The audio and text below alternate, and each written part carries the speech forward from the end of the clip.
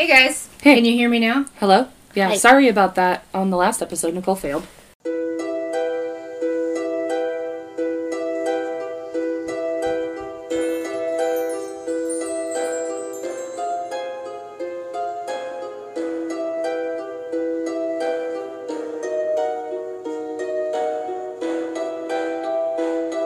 Nicole didn't fail. We just weren't aware I just of it. didn't realize, but at least it wasn't like episode 37 used to be. Yeah, all right? facts. We recorded one episode. We've redid it, and I don't know what happened to the audio, but it sounded like... Oh, gosh. It was awful. Okay. And that was our... we opened with Clerks. Mm-hmm. My girlfriend took 37 dicks. That's what it is. Oh. Sounds like a great I gotta time. remember to tweet at Joseph Gordon-Levitt tomorrow too. There you go. Because, well, actually it'd be last week when you're hearing this. Sorry. It throws me off when we pre-record ahead of time, because you people are going to be like, what are Hey, you who are talking you? about? I am God. Oh, I'm Nicole. Just kidding. If you're new here, my name's Nicole. Hello. And I'm Shauna. I'm the one that sits to the side, and apparently last week was super quiet. I mean, you could hear you. It was just quieter than it should have been, because I didn't realize that the microphone was plugged in, but, like, it wasn't the selected microphone, so it was just through the laptop. And Katie is here again to finish part 2 with us. Hello. Apollo's a wee. And there's a little Apollo. I'm gonna grab him. Take Are him. you gonna freak out? Absolutely. Well, I don't know, maybe. Oh, Hi. babies. Bye-bye. Hi, So, Don, Stickers. you'll hear baby noises. You're welcome. Yes, And there's actually been quite a few of the few of the girls that were in the morbid group that why we got Wyoming Hey, thank you. a billion times Again. over. Yes, from all the states, and I shouted every single one of them out Yeah. because Should I do it in alphabetical order? Alabama, Alaska, Arizona. Okay, sorry. California, Colorado. Of course, I say Arkansas. No, I'm sad. No. It's fine. I'm fine. But no, yeah, I shouted every single. But one of them's like, I love the baby noises, and I'm like, I'm glad some people. I know some people will probably be like, oh my god. Not But if you're a girl. Not I if you're a think girl. most females in general are gonna Sometimes be it's like necessary, especially when we're talking about the things, because there'll be a time when he's not allowed to sit in on it anymore. Well, yeah, when he can actually really understand words. Yeah. But it was funny because in the beginning when he was littler, because I listened to Morbid so much. If you guys don't know what Morbid is, it's a true crime Hi. podcast with 2 sisters in Massachusetts, and they're hilarious and incredible, and I love them so much, and I worship them, and that's why I have a podcast. Anyways, I would listen to them so much when I was pregnant that when the first 2 weeks of his life, when we would get in the car and he'd be fussing, and I'd turn that on, instant silence. Aww. Made his little butt happy. Apollo. And explosive, because he had an explosive diary. I love you. Oh, it's blinking because I don't know. That's still just recording. Oh, okay. It's something, I don't know. It was in the notes. In the notes. It was in the thing when we bought them. If it's blinking, it's still Say working. hi, Don. Say hi, Don. We love you. Hi. He's like, are you Don? No, that's Katie. That's Katie. Say And hi. he's like enamored with her. He just keeps staring at her. And we're teething, so I'll try to. No, yeah, see, it's catching sound way better this time. But we're back with Joseph Kallinger. Calendar. Because I went and listened to another podcast about him today to add a little bit to the notes, and it is Kallinger. Because I said it like 4 different ways yesterday. Last week. We recorded yesterday. I'm so sorry. Goodbye. That's all right. So, And you're going to hear me crunching because I'm hungry. and we don't want her to have another low, so it's fine. First off, so yeah, I wanted to add this part from part 1 that, so we talked about how he had surgery on his bird, aka his penis. He did not actually have that surgery. His parents just told him they were having that surgery simply so that it would keep him from acting out sexually, which we all know it was a total and lost cause. But So yeah, he didn't have a hernia? he did have the hernia surgery, yeah. but they told him in addition to that surgery, they did something to his penis to prevent him from being able to have any sexual arousal or pleasure. I'm sorry. Kind of genius parents, but it didn't work. It absolutely didn't work. That's So, crazy. okay, so I listened to, it's called Necromonopod, is what the podcast is called, and they're 3 Tell us. super funny dudes. That was loud, very loud. All the baby sounds. He's a monster. But I was listening to them, And his parents also told him a demon lived inside his penis, and that would also prevent him from being able to have any sexual encounters. Didn't stop him though. You guys need to now watch the movie called Teeth. No, that's a good movie. That shit's wild. Good purpose though. She says no. Yeah, so She said no. So definitely go listen to Necromonopod. They're pretty. Listen, no. You're just teething. Stop. Yeah, they were, and they're pretty hilarious. Did the heavy was like gay? On purpose? Yeah. Go hit him on purpose. Okay. Right. Shut the door. And that's how I parent people. And aunt. That's how I aunt people. That's how she anti-dads. I guess I'm not gonna edit that out because I was going to. It's like, now I can't because it'll be like, it will make no sense. I'm leaving it. We're in the beginning. It's fine. Hi, So- welcome to the shit show. Welcome to, yeah, We might need to edit whatever happens next, but... yeah. Someone comes in screaming. We apologize. Yep. Oh, wait, and there's an Aries. No, that's a my son. Sorry. That's my son. It's a my son. Hi. Oh, man. Okay, now we're gonna Sorry, get I'm this. just totally in love with the ball. It's fine. Blah, blah, blah. Oh, mama. I do not say blah, blah, blah, but you do, senor. You do. I love that. Don't tell you something in you. All right. So when we left off last week, yesterday for us, He had surgery about his penis, and only to find out, no, he hadn't had surgery. no, we were way past that. No, I know, but that's what Oh, we were that's just what talking I was about. just talking about. Okay, yeah, because we had to pause for the cause because children are wild. They're wild and outside. But on last week, part 1, they had broken into the house, assaulted people, and murdered Maria Fashing. Apollo's gonna tell you what happened. This is going to be just a bunch of baby noises. We're not even going to talk about the story. Because Apollo's stealing the show. Yeah. Yeah. I mean, Tell him how you had an extreme blowout and you had to take a bath today? Yeah. Yes, you did. Hi. Come here, Steve. All right. You ready to read? This is Rescue. So, when Police Sergeant Robert McDougal, yes, and his partner... Stop saying that. Sergeant... Dada's over there. yeah. It's Auntie Dad over Daddy's right here. Don't choke yourself. All right, sir. Come here. Sergeant Henry Alston received a radio call directing them to attend to a screaming woman complaint at 124 Glenwood Avenue. They didn't know what to expect. They pulled up outside the Romaine house. McDougal, a 23-year veteran, knew instinctively that it was serious. He was met by Lucy Bavacqua. I'm sticking with it. Who told him she had called on behalf of her neighbor Edwina, who was screaming hysterical. As they approached the house, they saw Edwina on the porch and her legs were still tied together. Seeing the police, she screamed, "Those two men with guns and knives are killing her family," and begged them to go in and save them. So they heard weapons, so he ran back to his car and called for backup. Because you don't know what's going to happen. Returning to the house, he drew his service revolver and gingerly entered the home while his partner tended to Edwina, who was tied up on the porch. Intense. Inside the door, he stopped and listened before walking quietly down the hall that led to the kitchen. Passing the living room, he saw the mess that had been left. Smashed vases and other items littered the floor. Lamps and appliances, their cords missing, were strewn about the room. Hearing a noise come from the other side of the room, he called out, "Come out with your hands up!" You're gonna... Okay, I know it's a cop. He told him to come out. He's like, come out, wherever you are. A terrified Retta Romaine crawled out from behind the sofa. He asked who else was in the house, but she couldn't speak. Eventually, with great effort, she stuttered, single word, "Upstairs." He untied her and told her to get out of the house before proceeding up the stairs. Once he got up there, he heard moaning and whimpering from the bedroom. He scanned the hallway and peered in the room. Randy Romaine sat naked. I mean... Naked on the floor. Naked on the floor. I don't know why I read it. Sorry, like, it's fine. What is that? Not vernacular. I read it like exactly as it's spelled. Naked. Naked. Naked. It was naked. Her hands were still bound, and her head was swathed in adhesive tape. Her sister Dee Dee and nephew Robert were on the bed, but also naked but unharmed. They were untied by McDougal.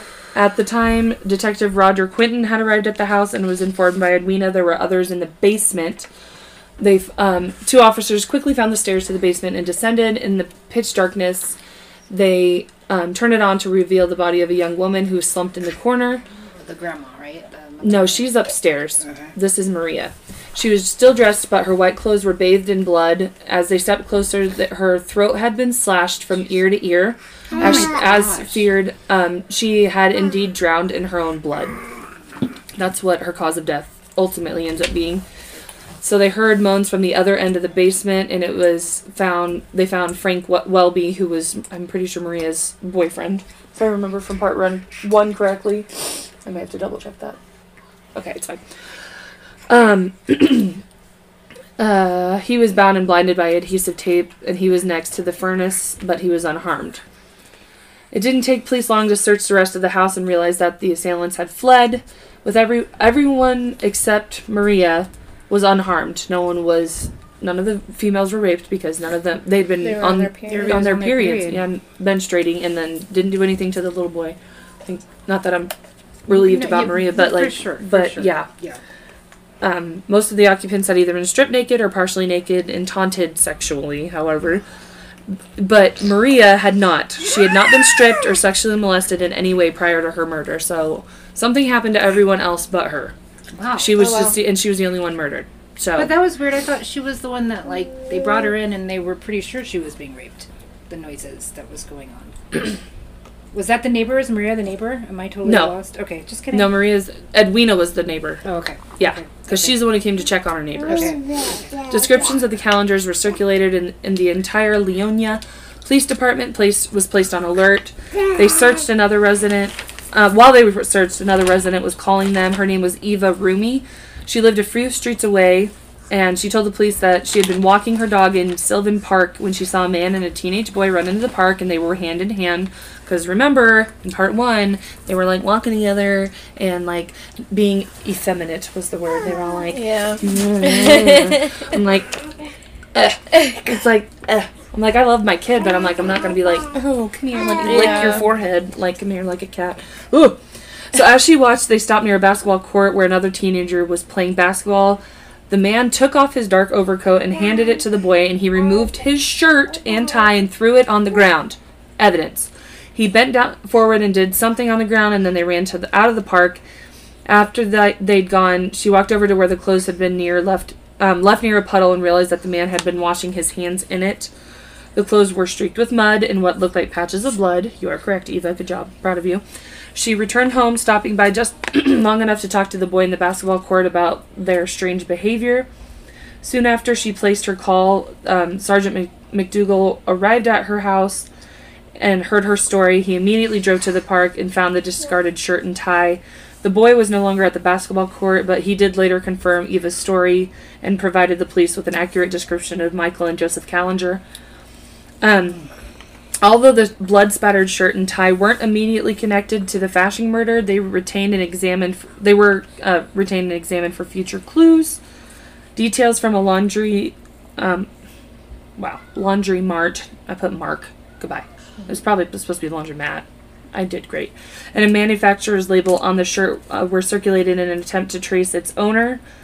The Romaine house was also closely examined for fingerprints and other trace evidence. In one of the upstairs rooms, they found a typewriter case full of property belonging to the occupants of the house. Obviously, they had robbed them, but they didn't end up taking anything with them because they fled so quickly. Yeah. So in the days following the attack, the news of Maria's murder spread pretty quickly through the small community, as it does. We all know with small towns, they're like, oh, it never happens here. That's what we thought here until something happened. Pause for the calls. Sorry, okay, with that, okay, so there was a lot of sightings of these two after they fled because they're not very smart. One such sighting was reported by a man who told police how a dark-eyed stranger in a dark top coat and a teenage boy with long blonde hair and a ski cap had come to his house on the same morning. When his stepdaughter answered the door, they asked her if the Joneses lived there. When the man went to the door to see who his daughter was talking to, the man and the boy left in an obvious hurry. The most important sighting of all was from a local bus driver who reported a man and a boy getting on his bus during the afternoon of January 8th. The bus was heading out to Leonia to George Washington Bridge via Fort Lee. The driver remembered the pair and clearly describing them in detail. He told detectives they seemed to be in a hurry and looked as if they'd been running. If it had been me, I would have been breathing real, real hard because I don't run. And if I'm running, you should run too because I don't run. Absolutely not. With sightings confirmed the pair's arrival and departure in and from Leonia, the police began piecing together a map of the route Kallinger and Son had, I don't know why I can't read, had used both in and out of town. The assistant prosecutor for Bergen County, his name is Larry McClure, that's funny, I know a lot of people with that last name, took over the investigation and ordered a full search of the streets used as an escape by the strangers. He reasoned that if they went to the trouble of discarding a shirt and tie, they might dump other items as well, and his hunch paid off. Lieutenant Paul Dittmar of the Leonia Police was searching Park Avenue, part of the escape route, when he found a man's watch with a distinctive blue face. It was hidden in shrubbery. 2 blocks further on, he found a brown leather knife sheath. 10 minutes later, he found a knife. It was round, had a black handle and a 4.5-inch blade, which was razor sharp and stained with blood. Dum dum dum. An autopsy conducted the day after the murder revealed that Maria Fasching had died from multiple stab wounds to the chest and deep slashing wounds to her neck. The wounds in her chest were later matched to the blade dimensions of the knife found by the detective. So they just ditched the murder weapon. Did I say weapon? Yeah. I did. I was like, wait. It didn't sound right in my brain. I'm fine. Goodbye. Oh yeah, I said that. An hour later, the same detective found a chrome-plated .32 caliber revolver dumped in a hedge. It was fully loaded. Nearby, he found Edwina Romain's Timex watch and a garnet ring belonging to her daughter, Dee Dee. That's my son's birthstone. As the search wound up for the day, other jewelry was found in the same area. Wow, they're just like yeeting it everywhere. Yeah. Okay, all right. Stupid. Just leave that smoking fire behind your tracks. It's fine. No. Our table, it's broken. Sorry. Any hopes that the police had of tracing the assailant via the gun or the knife disappeared when they were examined. The knife had no obvious markings or brand name, and the serial number on the gun had been filed off. I hate how smart it is, but that's pretty fucking smart.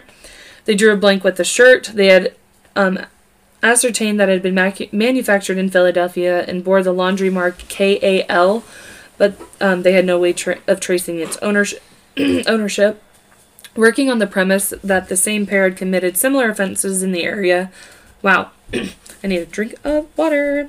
Prosecutor McClure sent out notices to police departments along the East Coast requesting any info of any incidences involving a man and a boy with the obvious description of how they look.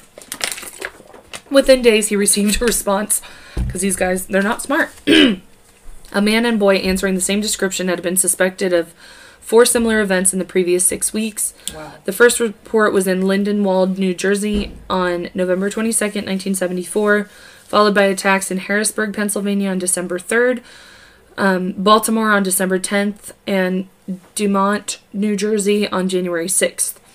The reports all agreed on two distinct details. The suspects had approached residents using the "Do the Joneses live here?"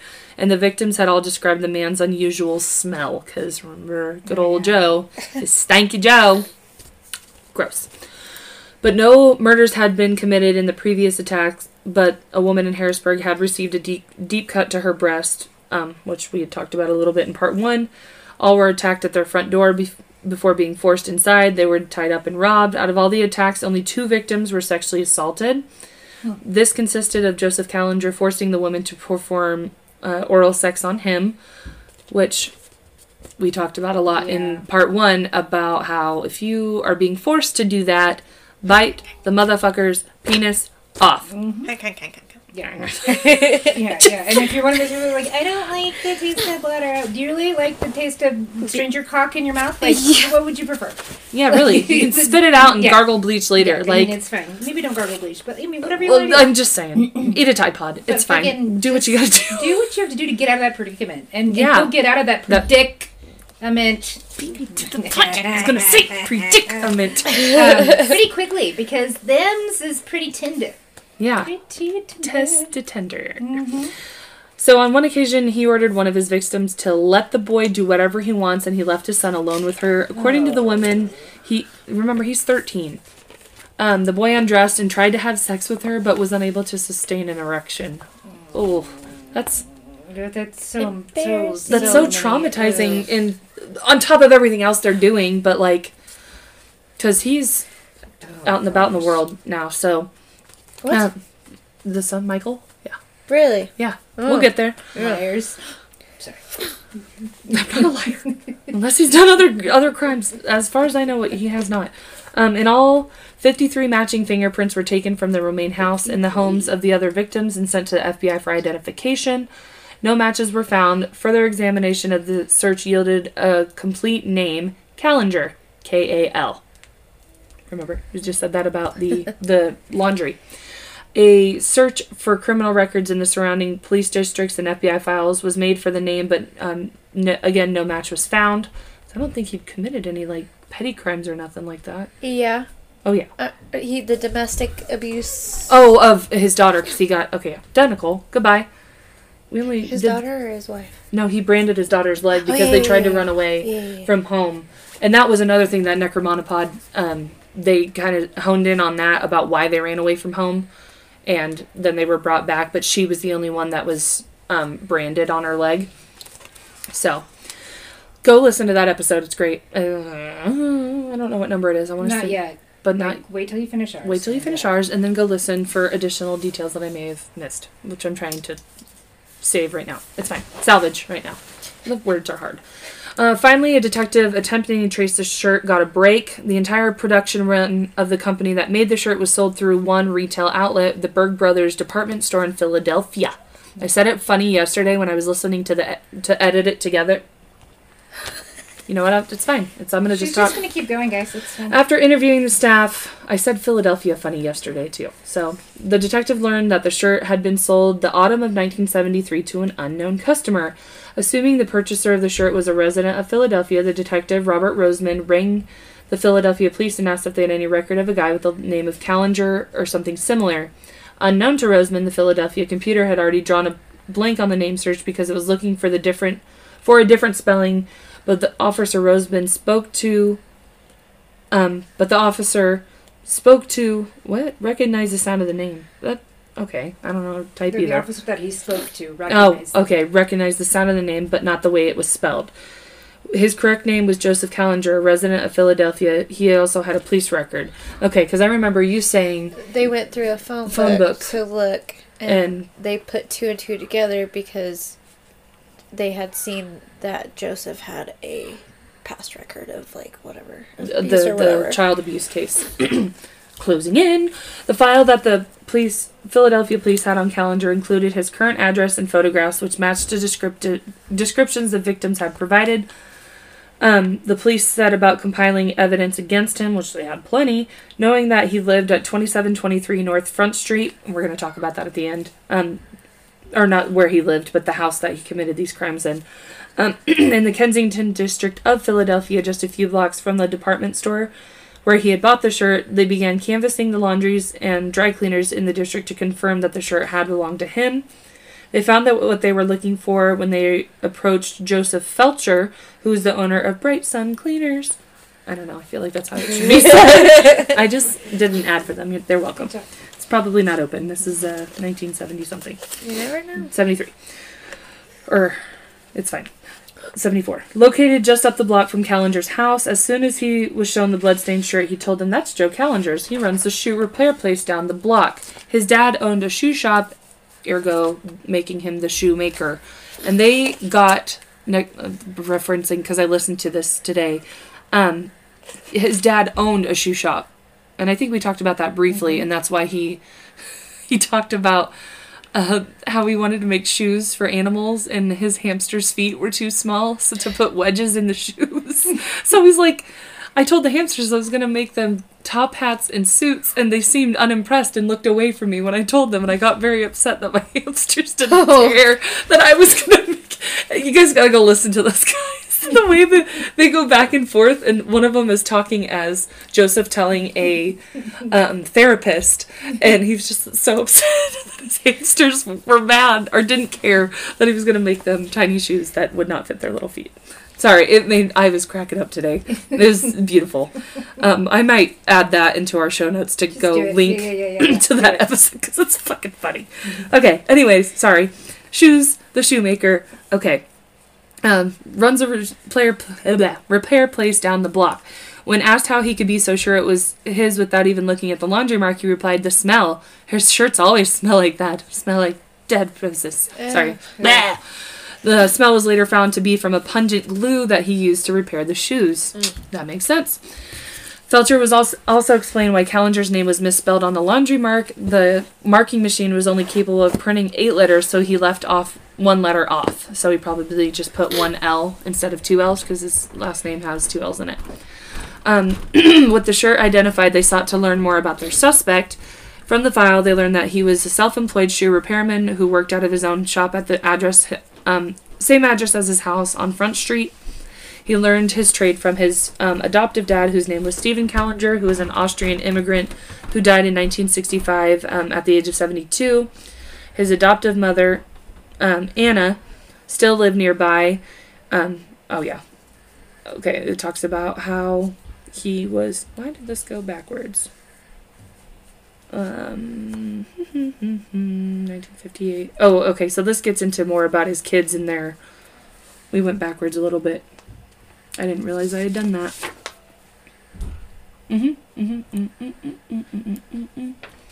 Okay. Because he had 5 kids. Joseph Jr., Mary Jo, Michael, James, and Bonnie Sue. And, okay. It was through Joseph Jr. that Joseph Kallinger first came to the attention of the police because he was his first victim because him and his son drowned him. Yeah. And... Sacrificed him because it was like, who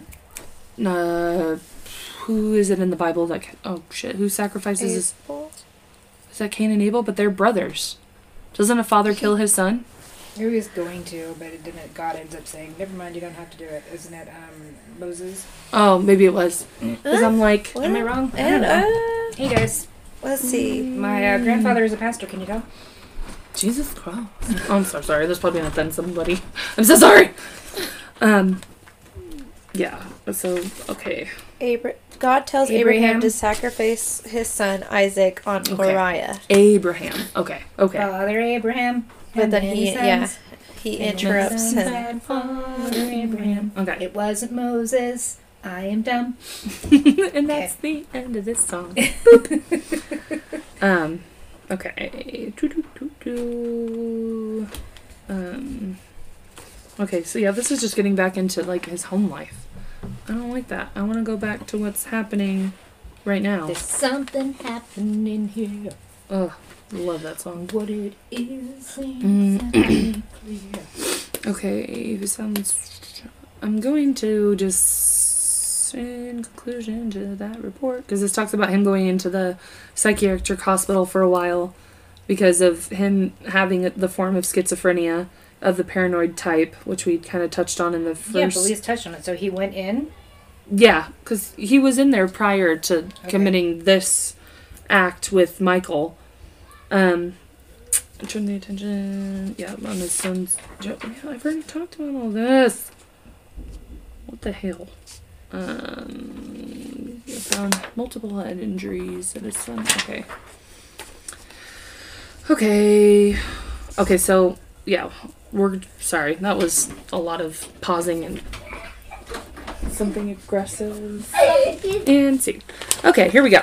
So, we're talking about how piecing together, trying to get him, last name was spelled wrong.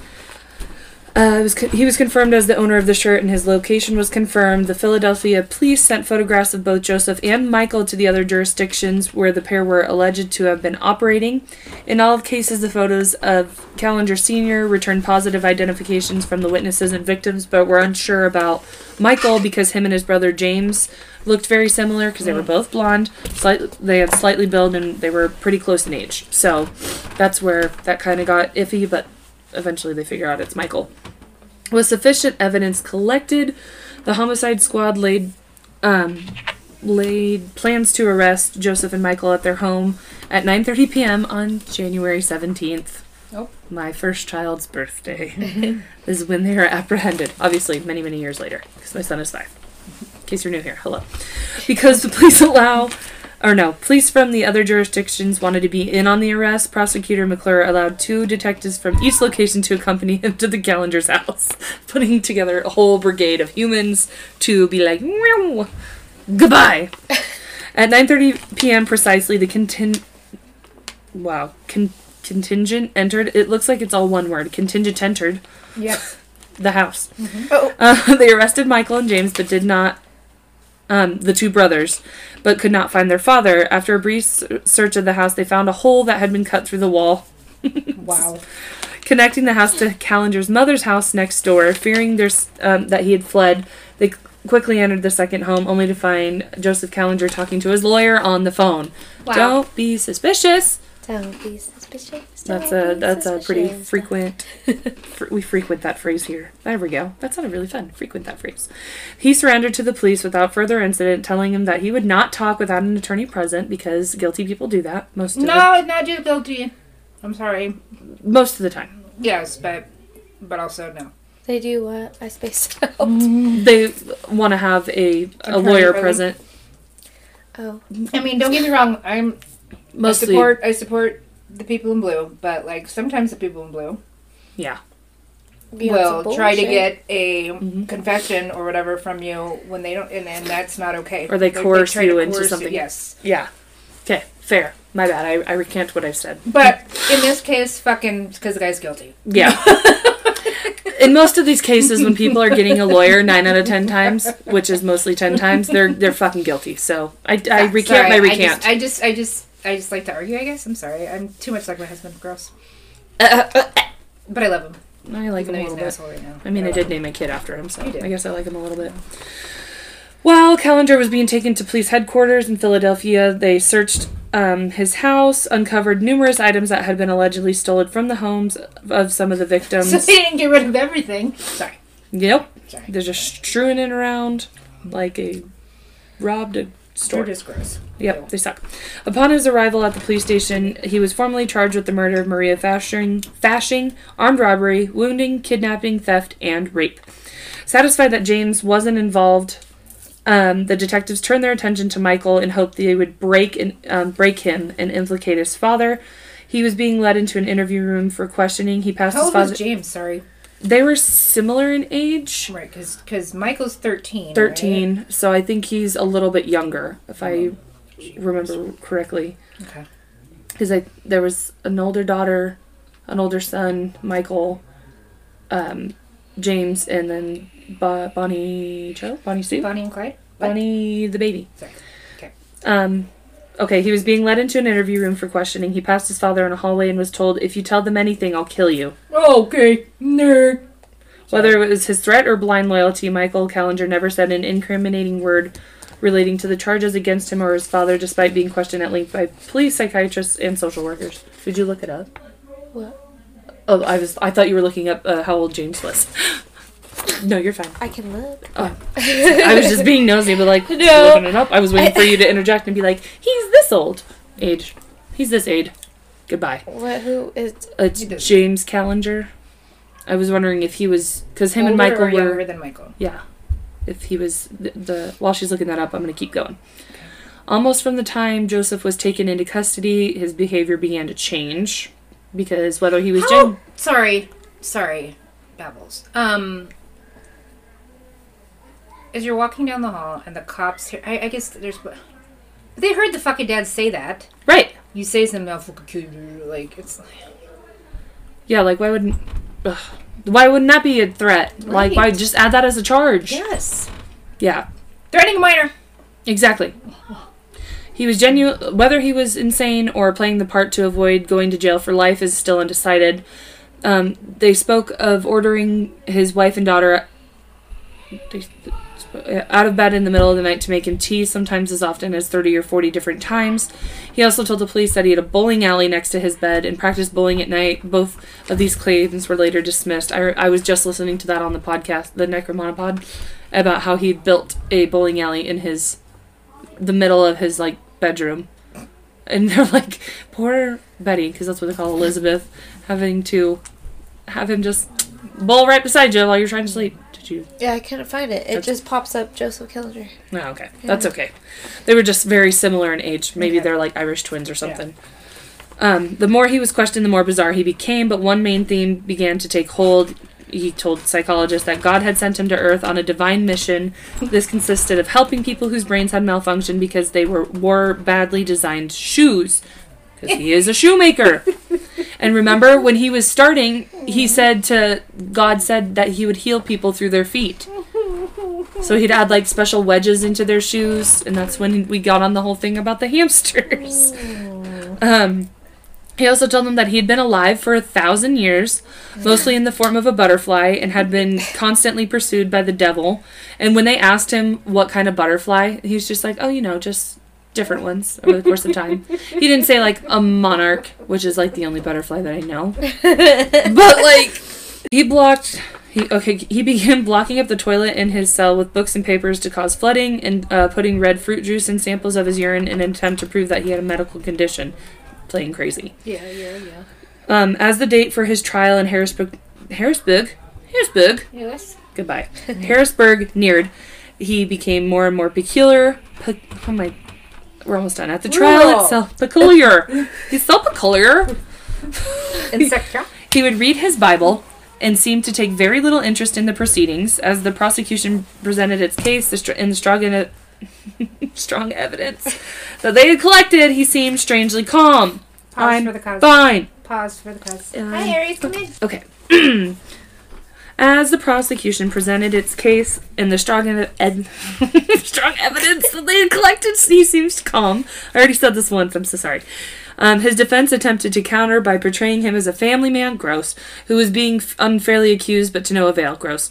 Sorry, I can't. That's bleh. How the hell could they prove? Like, there's no way they could. You branded his daughter! Yeah. Because she ran away to get away from him, his crazy ass.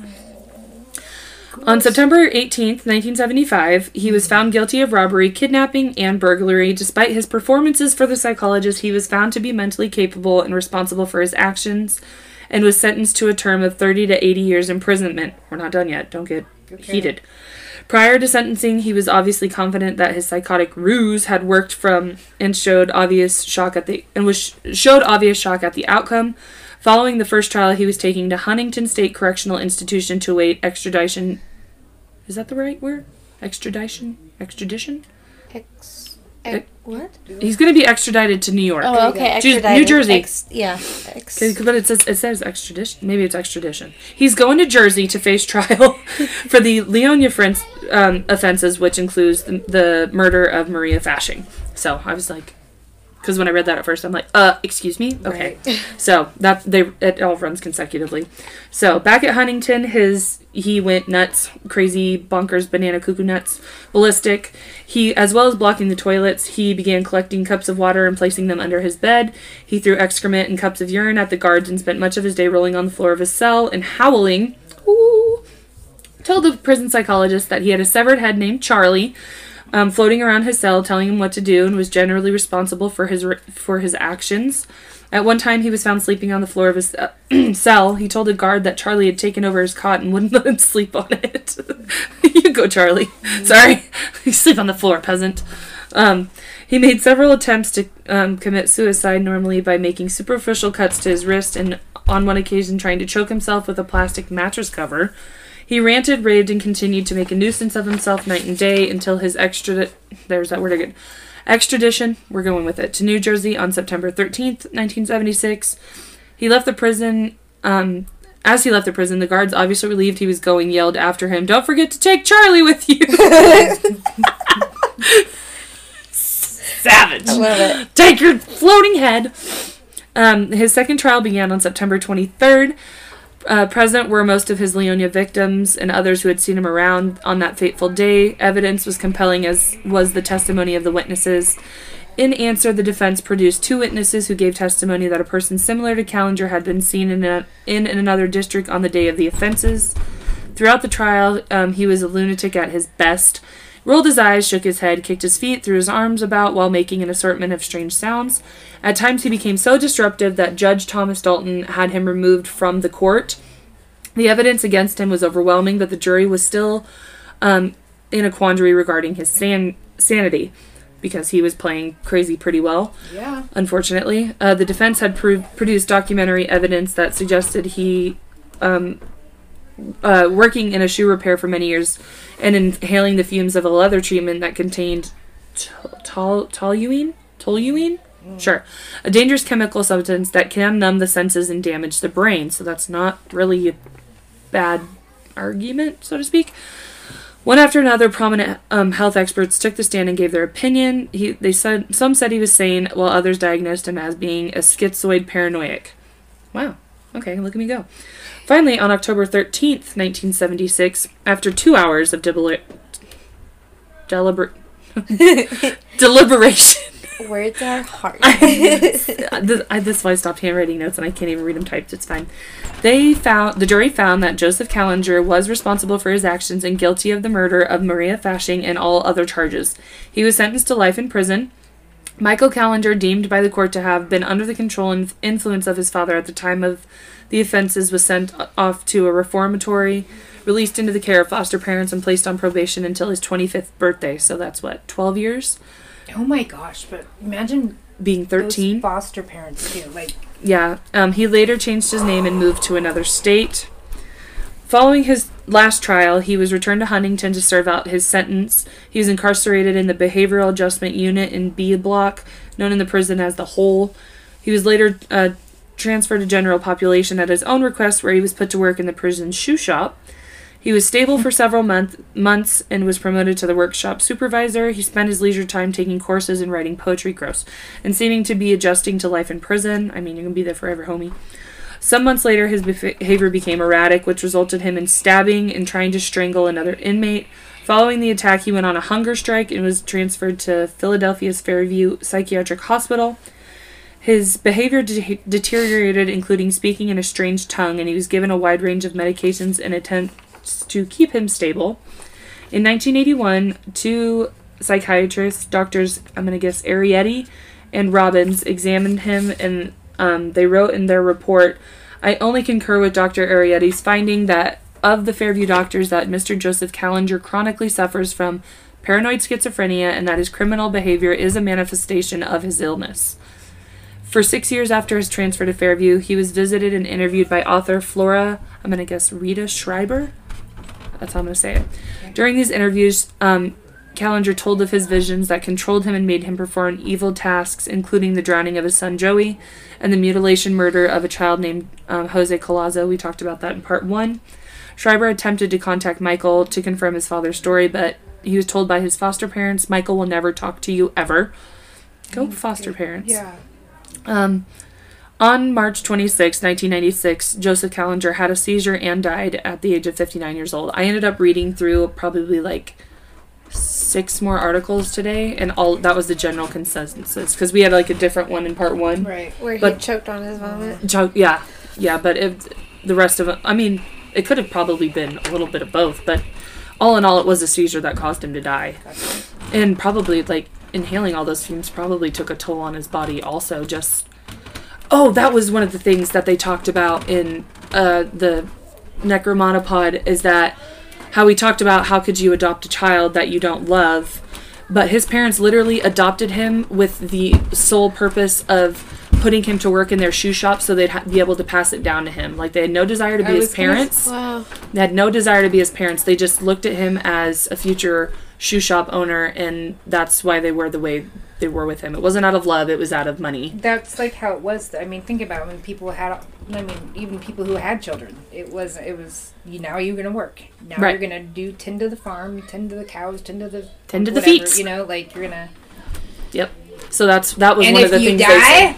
I can make a new one. Like I can adopt another kid. Because they're the adoptive dad was sterile. Is what, because I was listening.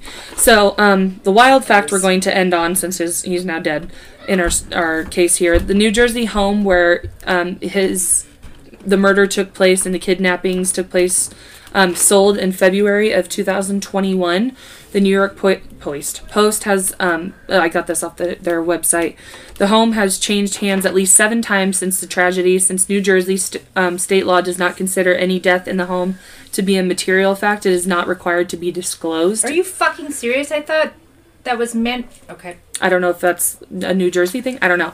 The 4-bedroom, 3.5 bathroom was recent. Could be after a certain amount of time. Like if it's been in the last 10 years, I don't know. Maybe I don't know what I'm talking about. Keep going. Sorry. It was recently sold in February of last year for $587,500. The home, which spans over 1,700 square feet, had been on the market for a year prior, but it just recently sold. Wow. For over almost $600,000. Yeah. So, that gross is the aggressive conclusion. I don't like it. Of Joseph Kallinger. I don't like Joseph. So, I don't like me either. We're all of a sudden British here. It's fine. I don't like chip, it chip, chip, chip, cheerio. Time to tiptoe down the corner and get some crumble.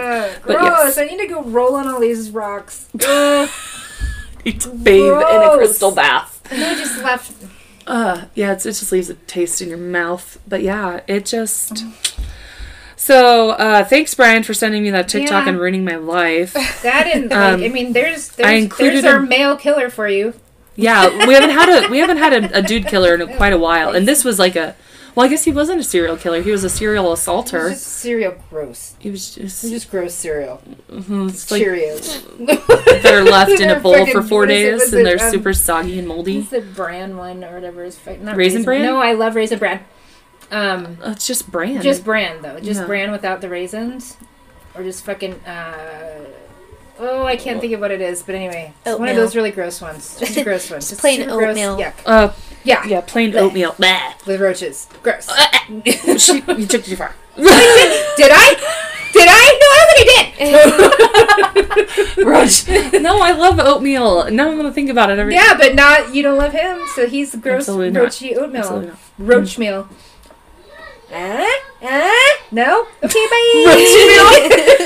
Follow us on all our socials. Listen to us on Good Pods, or if you want to rate and review us on Apple Podcasts, that's appreciated too, guys. That helps us move up in the world of the podcast world. Moving on up. Yes, please. Like Wyoming on our list, because they're Wyoming. all Wyoming. We love all 50 states, but Wyoming, we've been waiting for you, girls, guys, humans, non-binaries, all of y'all. As much as you. Yes, it took us 95 episodes to get you.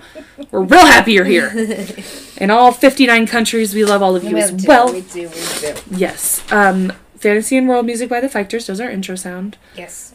Bloody Bells Katie podcast. knows the name of her podcast. We'll let you know the name of her podcast. Hell yeah.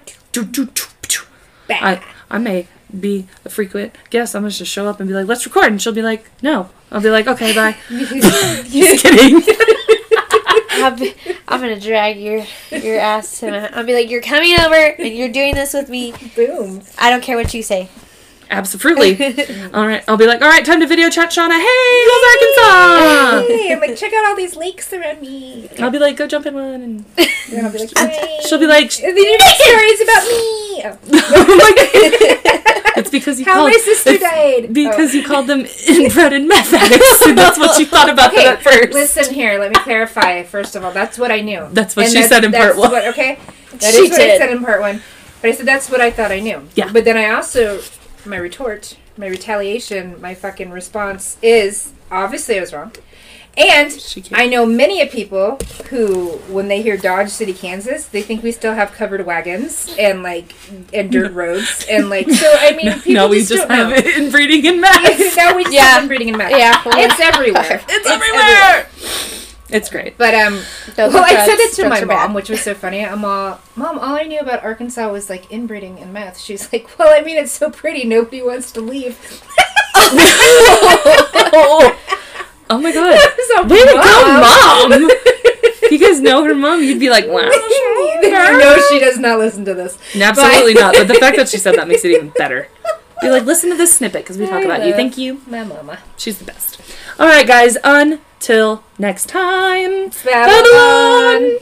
What's good, people? This your boy Big Bruh. I'm the host of Live with Big Bruh, a podcast where I keep it raw, uncut, uncensored, and unfiltered. Always keeping it 100 and giving you guys my opinion on topics that you need to go check out. Live with Big Bruh is available on Apple Podcasts, Google Podcasts, Spotify, and iHeartRadio, or wherever else you like to listen to your favorite podcast. Make sure you go subscribe, rate, and share it. And while you're at it, tell your friends to tell their friends to do the same thing. You can find me on Instagram, Facebook, or Twitter at Live with Big Bruh. And remember, they can hold you, but they can't stop you. Big Bruh out.